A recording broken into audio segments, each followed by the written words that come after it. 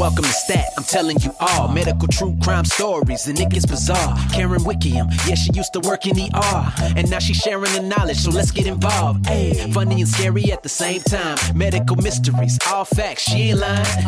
So tune in to Stat if you dare, cause crazy things can happen anytime, anywhere. Yeah. Hello, everybody out there in podcast land. Welcome to Stat, Shocking Traumas and Treatments. And I am your host, Karen Wickham, coming to you from beautiful Toronto, Ontario, Canada. Welcome back. Now, there has been a little bit of a delay in putting this episode out, and I apologize for it. First of all, you can probably hear I got unwell for a little while, and I'm just getting my voice back, so I hope you can make it through this episode with this voice. I didn't know how long it would last for, so I just thought, what the heck, I'm going to go ahead and record. Second of all, I ran into some technical difficulties as my interface I use broke, boo, hiss. So I got myself a new one, and here I am, ready to start part 3 and the final episode of the Andrea Yates case. Just one more thing before I get started. I just want to correct a mistake that I made in the last episode. I said that Andrea had killed her children on June the 24th, 2001, and that was wrong. The date was actually June the 20th, 2001. So, just wanted to redact that statement. I last left off with the 911 call that Andrea made on that fateful day when she drowned all 5 of her children. Between 8 and 9 a.m. on June 20th, 2001, Andrea Yates and her children were up and about starting their day. The children had had their breakfast, and Andrea was robotically eating corn pops out of the box. Rusty had given Andrea her morning medication, a whopping dose of 300 milligrams of an antidepressant called Effexor. That night, and the previous night, she had a 45 milligram dose of another antidepressant called Remeron, with a 15 milligram dissolvable Remeron Soltab booster in the morning. Andrea was on enough psychiatric medication to put most people in a coma. And it definitely added to her psychosis because it would almost be impossible to function on it. I just want to run over some of the side effects that these drugs have, many of them overlapping each other, thus either exacerbating them and adding to an already very sick woman, especially one that's psychotic. Yes, depressed, but psychotic. So it might have helped the depression that she was suffering from, but not the psychosis. Anyway, here are the side effects. So for Effexor, it's dizziness, nervousness, nausea, headaches, anxiety, insomnia, strange dreams, drowsiness, increased sweating, blurred vision, dry mouth, and seizures. And also for Risperidol, she could have extrapyramidal effects, which are jerky, involuntary motions of the head, neck, arms, bodies, or eyes. More dizziness, tiredness, drowsiness, fatigue, headache, restlessness, anxiety, insomnia, and more nausea, vomiting, and stomach pain on top of that. Wellbutrin, agitation, dry mouth, insomnia, headache, nausea, vomiting, stomach pain, dizziness, ringing in the ears, vision problems or blurred vision, tremor, changes in appetite, joint aches, and seizures, especially at higher doses, which she was at. And the last, Remeron, drowsiness, dizziness, strange dreams, vision changes, racing thoughts, decreased need for sleep, unusual risk-taking behavior, feelings of extreme happiness or sadness, being more talkative than usual, feelings of restlessness and the inability to sit still, blurred vision, tunnel vision, eye pain, swelling, or seeing halos around lights, a light-headed feeling like you might pass out, and changes in weight or appetite. So why did I go through this long list of all these side effects? Because they all cross over. If you think about what her behaviors were and how they affected her, maybe these meds, like I said, exacerbated it, like lack of sleep, nausea, vomiting. She was barely eating. Maybe it wasn't just because she was catatonic. Maybe she legitimately felt really sick.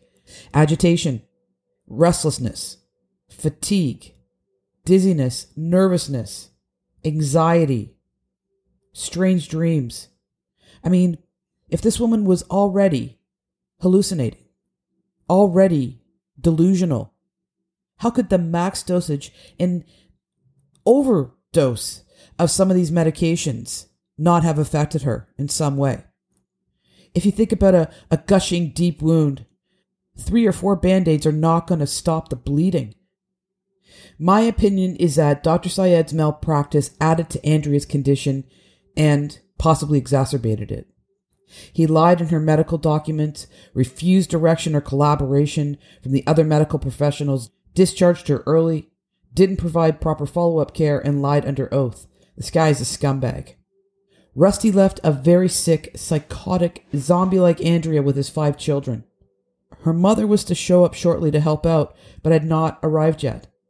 In the hour between 9 and 10, Andrea filled up the bathtub like she had on May when little Noah voiced his concern to his grandmother. She then drowned her children one at a time, placing them all beside each other in a bed, and covered them up with a blanket. All except for Noah, who she left floating facing down in the toilet. She then made a 911 call, and afterwards she called Rusty at work. This is how the conversation went. Quote, Andrea, you need to come home. Rusty, what's wrong? Andrea, it's time. Rusty, what do you mean? Andrea, it's time. Rusty rushed to his car. He was terrified. He had heard his wife talk like this before when she was at her sickest. He called his mother on the way to the house. She should have been there already.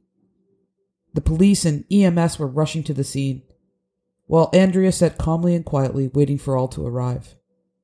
At 9:52 a.m., Officer Frank Stumpo received a 911 dispatch telling him to go do a welfare check at Beachcomber Lane. Officer David Knapp, who was also in the area, went to this call. Andrea opened the front door wet, eyes black and large and panting. I'm going to play you a clip from Frank Stumpo, who is now retired, to explain what he saw. The dispatcher assigned me that particular call for service, being that it was in my zone of responsibility. I moved into the house, and David approached me right at the hallway. And I said, what's going on? And he looked at me, and he said, it's a homicide. So I looked to my right and down, and there was Yates. She was sitting on a couch. She was just sitting there. She never looked at me. I walked into the room, and I was expecting to find a man on the floor, a body.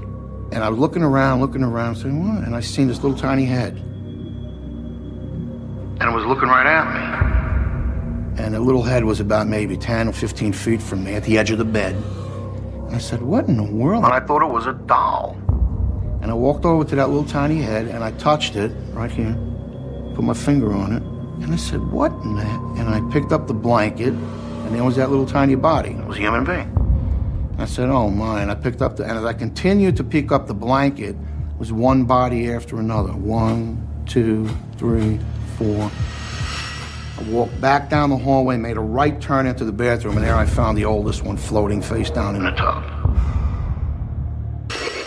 Another unit, David Knapp, he checked by with me, which is common practice, day shift, it's slow, guys, killing time, helping each other out. And the husband showed up, and he started screaming, Andrea, you finally did it.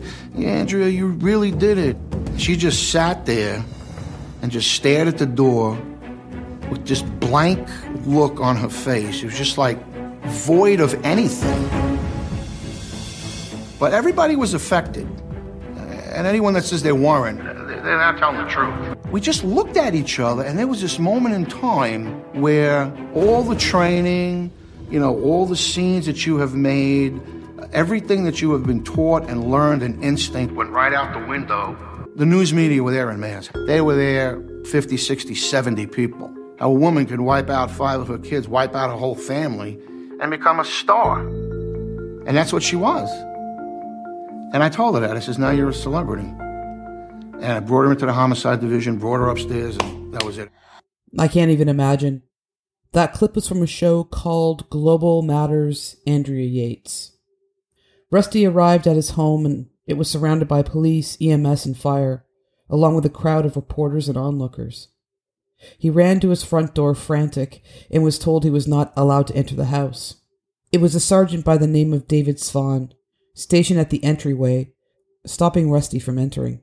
As per Sergeant Svan, Rusty asked in desperation, quote, "What did she do to my kids? What did she do to my kids?" He said his wife had called him at work and told him it was time to come home. His wife told him that she had hurt all 5 of the kids, and she finally did it.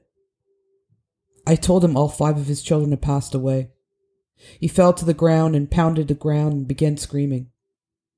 Rusty was desperate to see his children and hold them and comfort them, and he wanted to see Andrea to ask questions. This couldn't be real. Svan directed Rusty to go to his backyard to wait. Rusty saw Andrea through a crack in the drapes, and he started yelling into the glass, "How could you do this? I don't understand." As he crumpled to the ground, more screaming could be heard. And this screaming came from the children's grandmother, Dora Yates. She had just been told that all of her grandchildren were dead. At 11 o'clock, homicide officers Bob King and his partner, Officer Douglas Bacon, arrived and read Andrea her rights. They proceeded to investigate the house. Andrea was escorted out of the house by a Frank Stumpo and met with a crowd of ravenous reporters.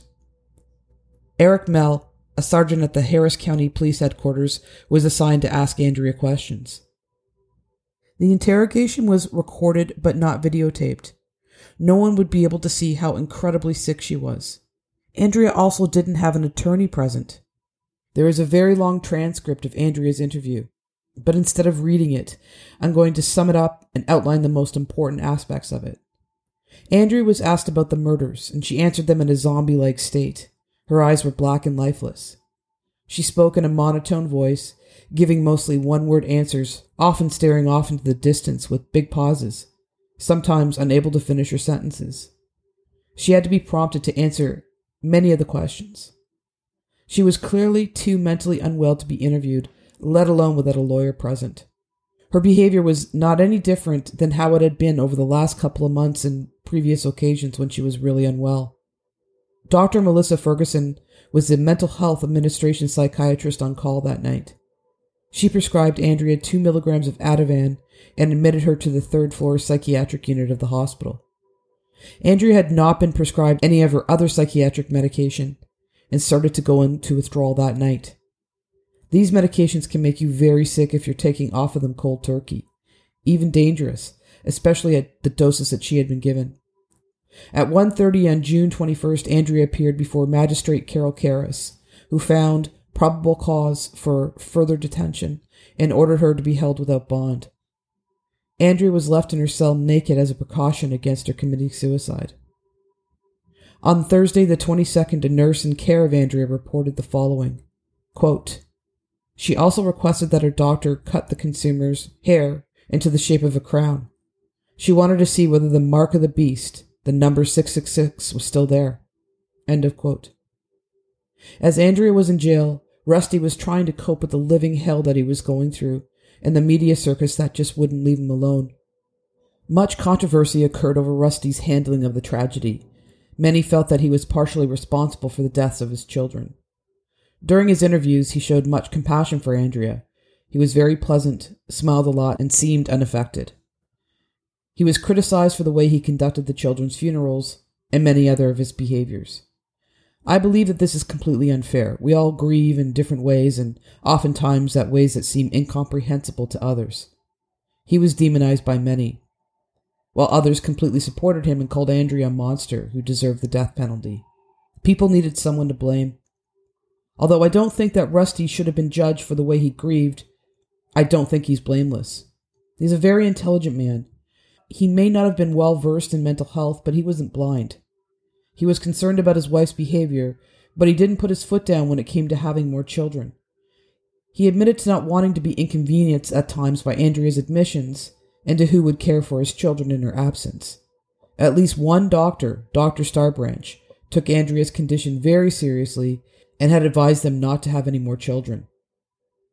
He had her live in a tiny broken-down bus with 4 children while she was unwell.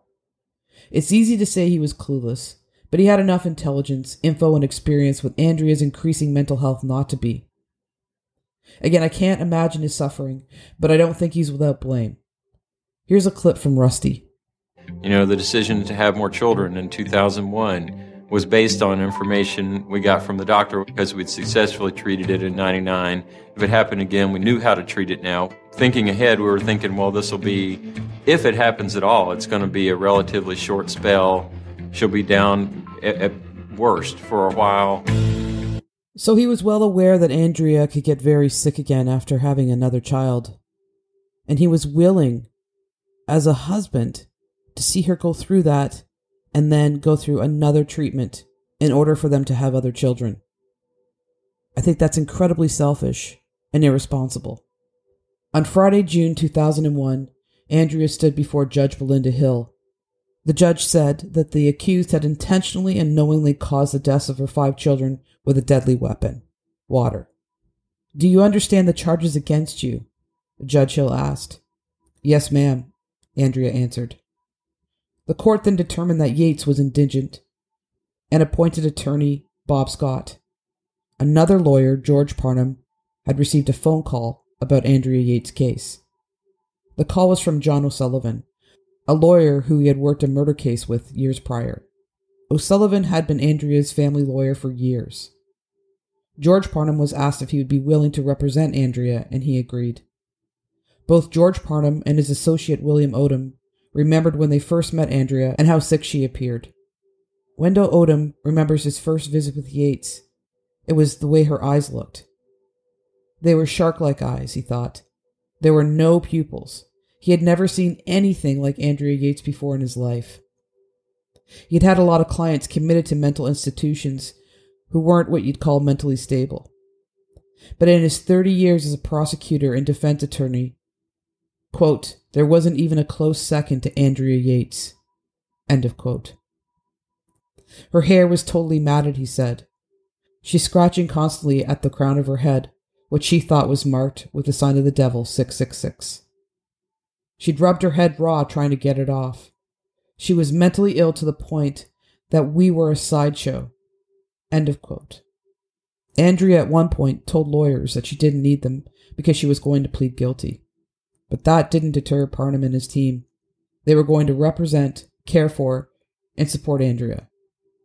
Dr. Melissa Ferguson asked Andrea if there was anything else she wanted to share with the Harris County Mental Health Administration treatment team on June 22nd. Andrea said, quote, "I am Satan. You know what I mean. To fulfill the prophecy, Satan must be destroyed," Yates said. "It's better to tie a millstone around your neck and drown in a river than to stumble." End of quote. The children had to be killed because they could not be saved any other way, Yates had told her. Andrea Yates believed that there were cameras in her home, put there by media, to watch her performance as a mother, Ferguson said. She said the cameras had been monitoring her for years. The voices were as clear as you are hearing me right now. She was started on Risperdal. On Sunday, June 24th at 3:30 in the afternoon, Andrea stood naked in her cell, chanting, "Eat, drink, and be merry, because we all shall die," a parable from the Bible. Can you imagine that image of an incredibly ill, psychotic woman standing naked and preaching the Bible? She's so incredibly sick. Dr. Ferguson asked Andrea, quote, "Mrs. Yates, do you know how sick you are?" "I am not mentally ill," and started crying. End of quote. A day later, Yates said she had been having auditory hallucinations, that she heard voices of Satan over the intercom system of her cell.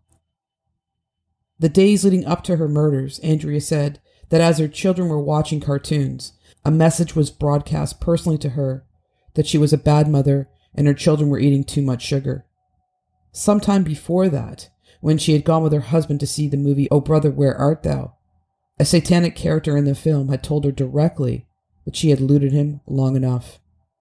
She was concerned that the children were, quote, "tainted and might be retarded," end of quote, and that her children were not righteous because she was evil. They had to die to be saved. Dr. Ferguson suspected her patient was having visual hallucinations in jail, as well as hearing voices. Andrea later confirmed that the visual hallucinations were of men on horseback and teddy bears and ducks all pouring out of the cinder block cell walls. As far as Ferguson can see, Andrea Yates had zero understanding of psychosis. On July 2nd, another psychiatrist, Deborah Osterman, returned from vacation and took over daily treatment of Yates from Ferguson, her supervisor. Yates had lapsed back into catatonia and didn't speak as freely as she had with Ferguson. Though Yates denied wanting to kill herself, in Osterman's opinion, she was at an extraordinarily high risk for attempting suicide. Osterman increased Yates' dosage of Haldol that day, attempting to get the auditory and visual hallucinations under better control. The psychosis continued. In fact, it took more than a month to bring her out of psychosis, and that is an unusually long time. Yates' Haldol dosage stabilized at 15 milligrams a day. It only takes 2 milligrams a day for a typical maintenance dose for chronic psychiatric illness that are responsive to the medication. The next psychiatrist to assess Andrea was the psychiatrist hired by the defense team, Lucy Puryear. She is an international expert specializing in the treatment of women with reproductive, psychological disorders, and a long-term associate of Baylor College of Medicine and Houston's Medical Center. In other words, the perfect person to assess and represent Andrea. She assessed Andrea 13 days after she had murdered her children, and in 15 minutes of meeting Andrea, she had diagnosed her as psychotic, suffering from a delusion regarding her children and herself. Here's a clip from Dr. Puryear. She was the sickest person I've ever seen in my life. She was not bathed. She was dressed in this orange jail outfit. Her shirt was falling off of her. She didn't have a bra on. Her hair was hanging in her face, and she was shaking.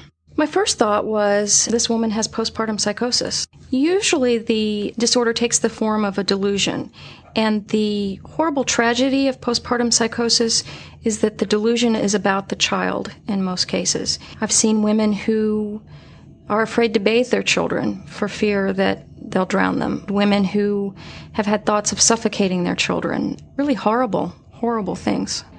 Clearly she was ill probably in her late teens or early 20s, but very subtly. There were some choices made along the way, though, that I think contributed to the final outcome. I think one unfortunate thing that happened was that they met this preacher.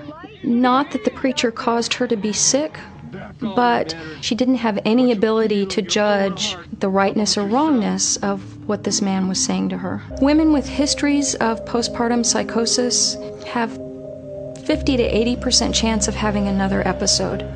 This is a huge problem. This is a moral dilemma for a psychiatrist. It might have been to Andrea's advantage legally to not medicate her, to leave her, quote unquote, crazy, so that the jury could see what state she was in at the time she committed the drownings. Part of that clip was a little jarring. I apologize for that, but I just wanted to get across Dr. Puryear's opinion and how she felt and saw Andrea's condition. On August 9, 2001, the Harris County District Attorney's Office filed notice of the state's intent to seek the death penalty as a penalty in Andrea Yates' case. Parnham and Odom were stunned and confused. They had believed that there was no way the state would ask for the death penalty for a defendant with a well-documented mental illness. But there was a method behind D.A. Rosenthal's madness. By seeking the death penalty, he had an unlimited budget to prosecute this case. Houston jurors had to decide whether Andrea Yates was competent to stand trial for her life on September 18, 2001. The hearing had been delayed for 1 week from its scheduled start on September 18th due to the World Trade Center and the Pentagon attacks. When Andrea appeared on the first day of the trial, she looked very different from the woman that had killed her children. People were wondering, where was this profoundly mentally ill woman? Why did she look very different from the one that was described? Andrea looked well. She was clean and well-groomed, and her eyes were clear, and she was able to function better. But it took 3 months of intensive care to get her into this state. One of the treatments that had worked incredibly well was Haldol, this antipsychotic that Andrea had responded well to years before and denied to her by Dr. Saeed. The thing was that Andrea was not well at all. She was still a very sick woman.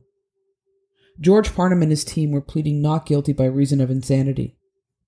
As opposed to many TV shows and movies, it is rarely used and even less proven. Insanity pleas are raised in less than 1% of all felony cases. Acquittals for reason of insanity occur in no more than 25% of those cases. This is according to veteran criminal defense lawyer Catherine M. Case. The jury unanimously voted that Andrea was competent to stand trial. Andrea patted her lawyer on the back and said, quote, "Was the verdict what we were hoping for?" End of quote. She didn't have a clue. With much scrutiny, a jury was selected, and the trial began on February 8, 2002. When Andrea asked how she would plea, she said not guilty. Judge Hill presided over the case and would not tolerate any foolishness. She was to rule this court with an iron fist. This was one of the biggest cases, if not the biggest case, of her career. A big list of witnesses was sworn in en masse. They opened the trial with a very dramatic speech as to what was to be expected. This is part of the opening. I want to set the stage for both sides. Quote, Luke, John, Paul, Mary, Noah. In no particular order. He described Andrea Yates' 911 call, the drownings of the murdered children, and the activities of the police at the murder scene. Quote, you will hear that her motive was altruistic. She thought it was right and good to do this to her children. You will also hear evidence that she knew it was an illegal thing, that it was a sin, that it was wrong. You will hear about the treatments that are effective, and what shoulda, woulda, coulda have been done and whose fault this is. We don't have to prove the fault of who this is. We don't have to defend the mental health system of the United States of America. The medical examiners would testify to the bruises that were on these children from holding their heads underwater. Andrea Yates is presumed to be sane. The evidence will show that beyond a reasonable doubt, she is guilty of the murders of Noah, John, and Mary Yates. End of quote. Andrea's lawyer, George Parnham, set the stage with this. Quote, how does a mother who has given birth, who has nurtured, who has protected, and who has loved 5 children interrupt their lives? How are nature's acts of birth, protection, and love inverted to cause what happened on June 20th? Andrea's actions were the definition of insanity. End of quote. Parnham hit the highlights of Yates' struggle with mental illness, its severity, and her inability to get proper treatment. Day after day, the witnesses testified. Rusty, Dora Yates, Dr. Starbranch, but one of the witnesses that felt the most heat was Dr. Saeed. He testified on March 4, 2002. Parnham felt that whoever prepared Saeed to testify did a great job because Dr. Saeed was grilled, contradicted, and attempted to be held accountable. However, he was evasive by trying to evade the truth by not giving straight answers. He played games. He answered with, I don't know, I don't recall. It might have been, I can't say 100%. That sounds like it might be right. Really vague answers coming from a professional who dealt with the health and well-being of mentally ill patients. He was questioned about whether he had made contact with Dr. Starbranch. He said, quote, I don't recall having made contact. However, I recall that I made attempts to call her on at least a couple of occasions. End of quote. George Parnham asked, please, if you would take your time and check the records and determine for this jury when your efforts were made to contact Dr. Starbranch. End of quote. Time passed and Saeed flipped the pages.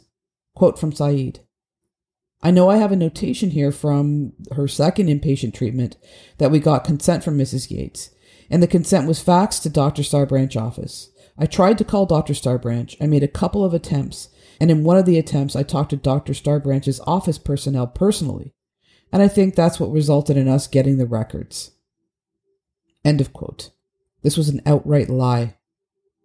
Parnham asked, quote, all those efforts you expected occurred relative to the second stay beginning on May the 4th, is that correct?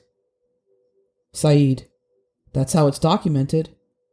Parnham, there are no records that would indicate any attempts made by you or your office staff to contact Dr. Starbranch between the dates of March 31st up until May 9th. Saeed, it appears to be so. The truth seems to be that he refused to consult with the only psychiatrist that was able to get any positive results with Andrea, that being Dr. Starbranch. This is further indication that Saeed mishandled Andrea's case with gross misconduct. So these are the other things that he did. He falsified documentation, treated her at a facility which was ill-equipped to treat a patient such as Andrea. She was discharged when she had shown no improvement to an outpatient program that was for substance abuse. I'm going to go out on a limb to say that Saeed played a significant role in the events that led up to the murders of the Yates children. The other psychiatrists that testified were Dr. Park Dietz for the prosecution and Dr. Philip Resnick for the defense. Resnick was a professor of psychiatry and director of the Division of Forensic Psychology at Case Western Reserve University School of Medicine in Cleveland, Ohio. Resnick had been studying parents who killed their children for more than 30 years, and he taught courses on the subject to agents at FBI headquarters in Quantico, Virginia. He was also an expert in the faking of mental illness. He was more than qualified to evaluate Andrea for her defense attorneys. Resnick testified that he had evaluated Andrea for 3.5 weeks after her arrest. He visited her in jail. His findings supported that of all the other psychiatrists that had visited and treated Andrea in jail. It was Resnick's opinion that Andrea Yates suffered from delusions and auditory hallucinations going back to 1999. He diagnosed her with a combination of schizophrenia and clinical depression. Every mental health professional familiar with Yates, including Resnick and Dietz, agreed that she suffered from a severe mental disease on June 20th when she killed her children. In Resnick's opinion, even though she knew it was against the law, she did not know right from wrong and did what she thought was right in her psychotic state. Resnick really fought for Andrea's innocence. Here's a clip from him. Cacodemomania. It's literally believing one is possessed by a demon. And it is a known phenomenon that occurs in people with religious delusions. Once she became psychotic, it tied in with her religious beliefs at the time. The psychiatrist for the defense, Dr. Dietz's argument for Andrea's guilt was this. He agreed that Andrea was severely mentally ill with schizoaffective disorder, which is a combination of another mental illness like depression or bipolar with schizophrenia, and in Andrea's case, depression. He did not believe that she was suffering with postpartum psychosis. He believed that the stress of her living conditions since 1999 had a cumulative effect, and Andrea had killed her children in the resentment and desperation. He stated that nothing in the hospitals or any other admission indicated psychosis or hallucinations. Dietz played with the wording in the charts to manipulate a much different picture of Andrea's condition. In fact, Dr. Starbranch testified that Andrea was in the top 5 most mentally ill patients that she had cared for, and the most difficult to get out of psychosis. Dr. Starbranch felt that ECT, or electroconvulsive therapy, would be the best way to treat Andrea. She said, quote, "I think it was a very appropriate treatment to recommend, and tragic that it wasn't provided, because all of those conditions can lead to catatonia, and not eating and not sleeping and not taking any fluids. When you're looking at a life-threatening condition, which it was, you consider ECT." End of quote.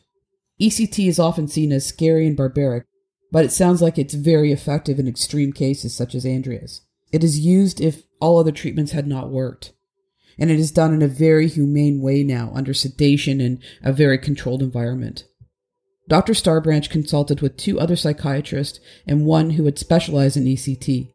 Both doctors recommended it. Dietz suggested that both Andrea and Rusty had refused it. The fact was that Andrea was in no condition to make an informed decision, and it was Rusty that had refused it. And this is when Dr. Starbranch decided to try Haldol, and thankfully it worked. If only Andrea had continued to be treated by Dr. Starbranch. Dietz's testimony was full of inconsistencies and mistruths. He testified that he thought she was a non-compliant patient who created problems that led to a spiteful murder of her children. A very common aspect of severe mental illness is being non-compliant with treatment. It comes part and parcel with the illness and the inability to make clear and logical decisions, especially if they are psychotic or have religious-driven delusions. Dietz also tried to argue that Andrea was mentally ill before the murder, but was aware of what she was doing when she killed her children, and that her motive was not to save the children from Satan, but rather acting out of spite. It was the killings themselves that had driven her crazy. After the fact, but not before. Now, something very controversial started around this point. Yates had been a consultant on the show Law and Order, and Parnham asked him under oath, "Have you been a consultant?" Yates answered, "2 of them." Parnham, "Okay, did either of them deal with postpartum depression or women's mental health?"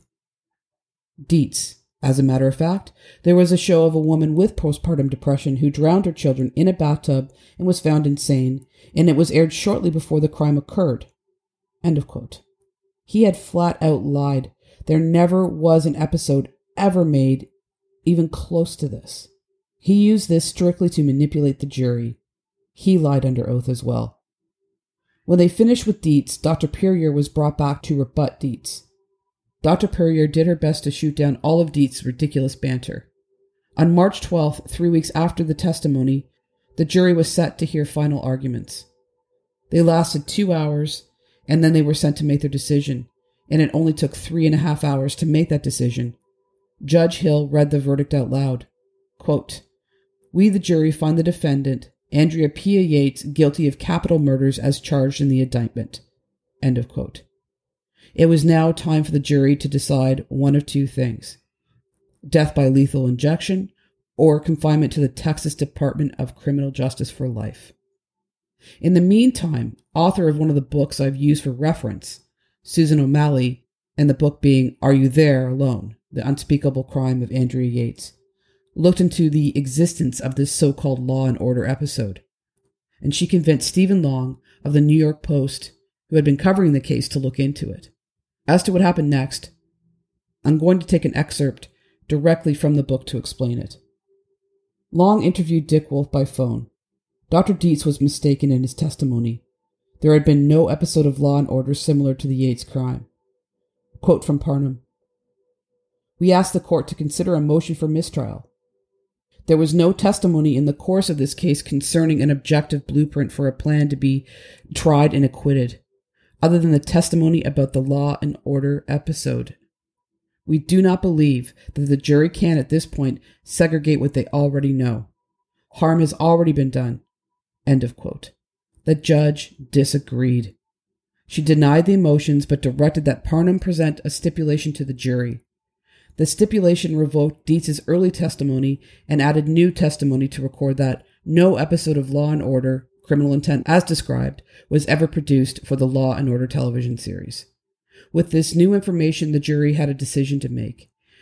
It seems like the update softened their apparent hard stance, and on March 15th, 2002, at 1:40 p.m., after a 35-minute deliberation, the jury returned with a verdict of recommending a life sentence. The judge upheld this recommendation. On April 3rd, 2002, George Parnham and Wendell Odom filed a 1-page notice of appeal of Andrea Yates' conviction and sentencing March 18, 2002, for the offense of capital murder. In April 2002, Andrea Yates' mother, brothers, Brian and Andrew Kennedy, and Harris County residents filed a complaint against Dr. Saeed with the district attorney, Rosenthal. The complaint alleged that Saeed improperly managed Andrea Yates' medications and discharged her from Devereaux while she was still delusional. Quote, "We feel that Dr. Saeed's actions of excessive, harmful treatment and the lack of action to warn about endangerment of children made him negligent in his duty to protect children." End of quote. Senior prosecutors investigated the allegation and found Saeed not criminally responsible in the children's drownings.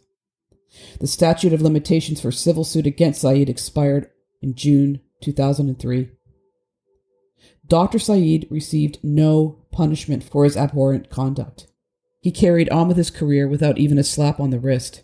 He subsequently went on to hold positions as the chairman of the Division of Child and Adolescent Psychiatry at Mainland Medical Center Hospital in Texas, and the medical director of Devereaux Hospital in League City, and is now the medical director of Into Action Recovery Centers. Andrea Yates went on to serve her time at Rusk Penitentiary. On October 20th, 2002, Andrea's prison psychiatrist had tapered her off the antipsychotic medication Haldol. He began increasing her dose of antidepressant Effexor in anticipation of the holidays. Andrea's letters to Rusty and to her friends Debbie and Bob Holmes began to ramble. Rusty visited his wife in prison and, on his routine visiting days, Saturday, And on Saturday, December 21st, 2002, and January 4th, 2003, he said that, quote, Andrea worried him a little, especially on January 4th, end of quote.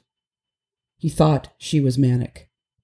In mid-January, Andrea returned to the same level of psychosis as when she drowned her children. Now she was back to spending 23 hours a day alone in her cell. The pattern would repeat itself 8 months later, in September 2003, when Andrea began refusing food, liquids, and medications, and slipped once again into psychosis. Andrea's conviction had been overturned on appeal. In her 2006 retrial, Andrea was found not guilty by reason of insanity and sent to a state mental hospital. Andrea Yates is now 54 and housed in Kerrville State Hospital, a 202-bed facility. She lives in a private patient room. In addition to watching videos of her children, she walks around the gardens and the grounds of the facility and creates aprons and cards and other artwork in the craft room. She anonymously sells the aprons and cards she creates, turning the proceeds over to support the Yates Children Memorial Fund, a charity benefiting women's mental health that was founded by her attorney, George Parnham. Rusty Yates appeared on Oprah. He got remarried, and he now has an 11-year-old son with his second wife, who he is now divorced. Rusty discussed the tragedy in an interview with Oprah Winfrey, revealing that he still calls his ex-wife once a month and visits her annually. Rusty told Winfrey he has forgiven his children's murderer, noting that, quote, he blamed her illness, end of quote, for their deaths. During the interview, Rusty said that whenever he thinks of his 5 children, he imagines them as teenagers. So that's the end of this episode. This case is so incredibly tragic. Andrea was failed on so many levels. The doctors, her husband, the medical system as a whole. There were so many indications, so many signs that Andrea was an incredibly unwell woman, and she suffered because of this. She suffered because she was failed. There's so many people that I want to blame here. I want to rage against everyone. But it's not that simple. Rusty, right away I was like, you know what? I don't like this guy. He was a selfish jerk. But in the same token, this man lost all of his children and was way over his head when it came to Andrea's illness. As far as the doctors go, there is no excuse, especially Dr. Saeed. And the fact that he went on to have a great career just makes me sick. And as for Andrea, now she's getting the care she needs and deserves, but it's far too late. And for the children, it's just devastating. So that's it. I'd love to know what you guys think of this case. You can let me know by email or on the Facebook page. And if you're not on the Facebook page, please head over and join the group, Stat Shocking Traumas and Treatments.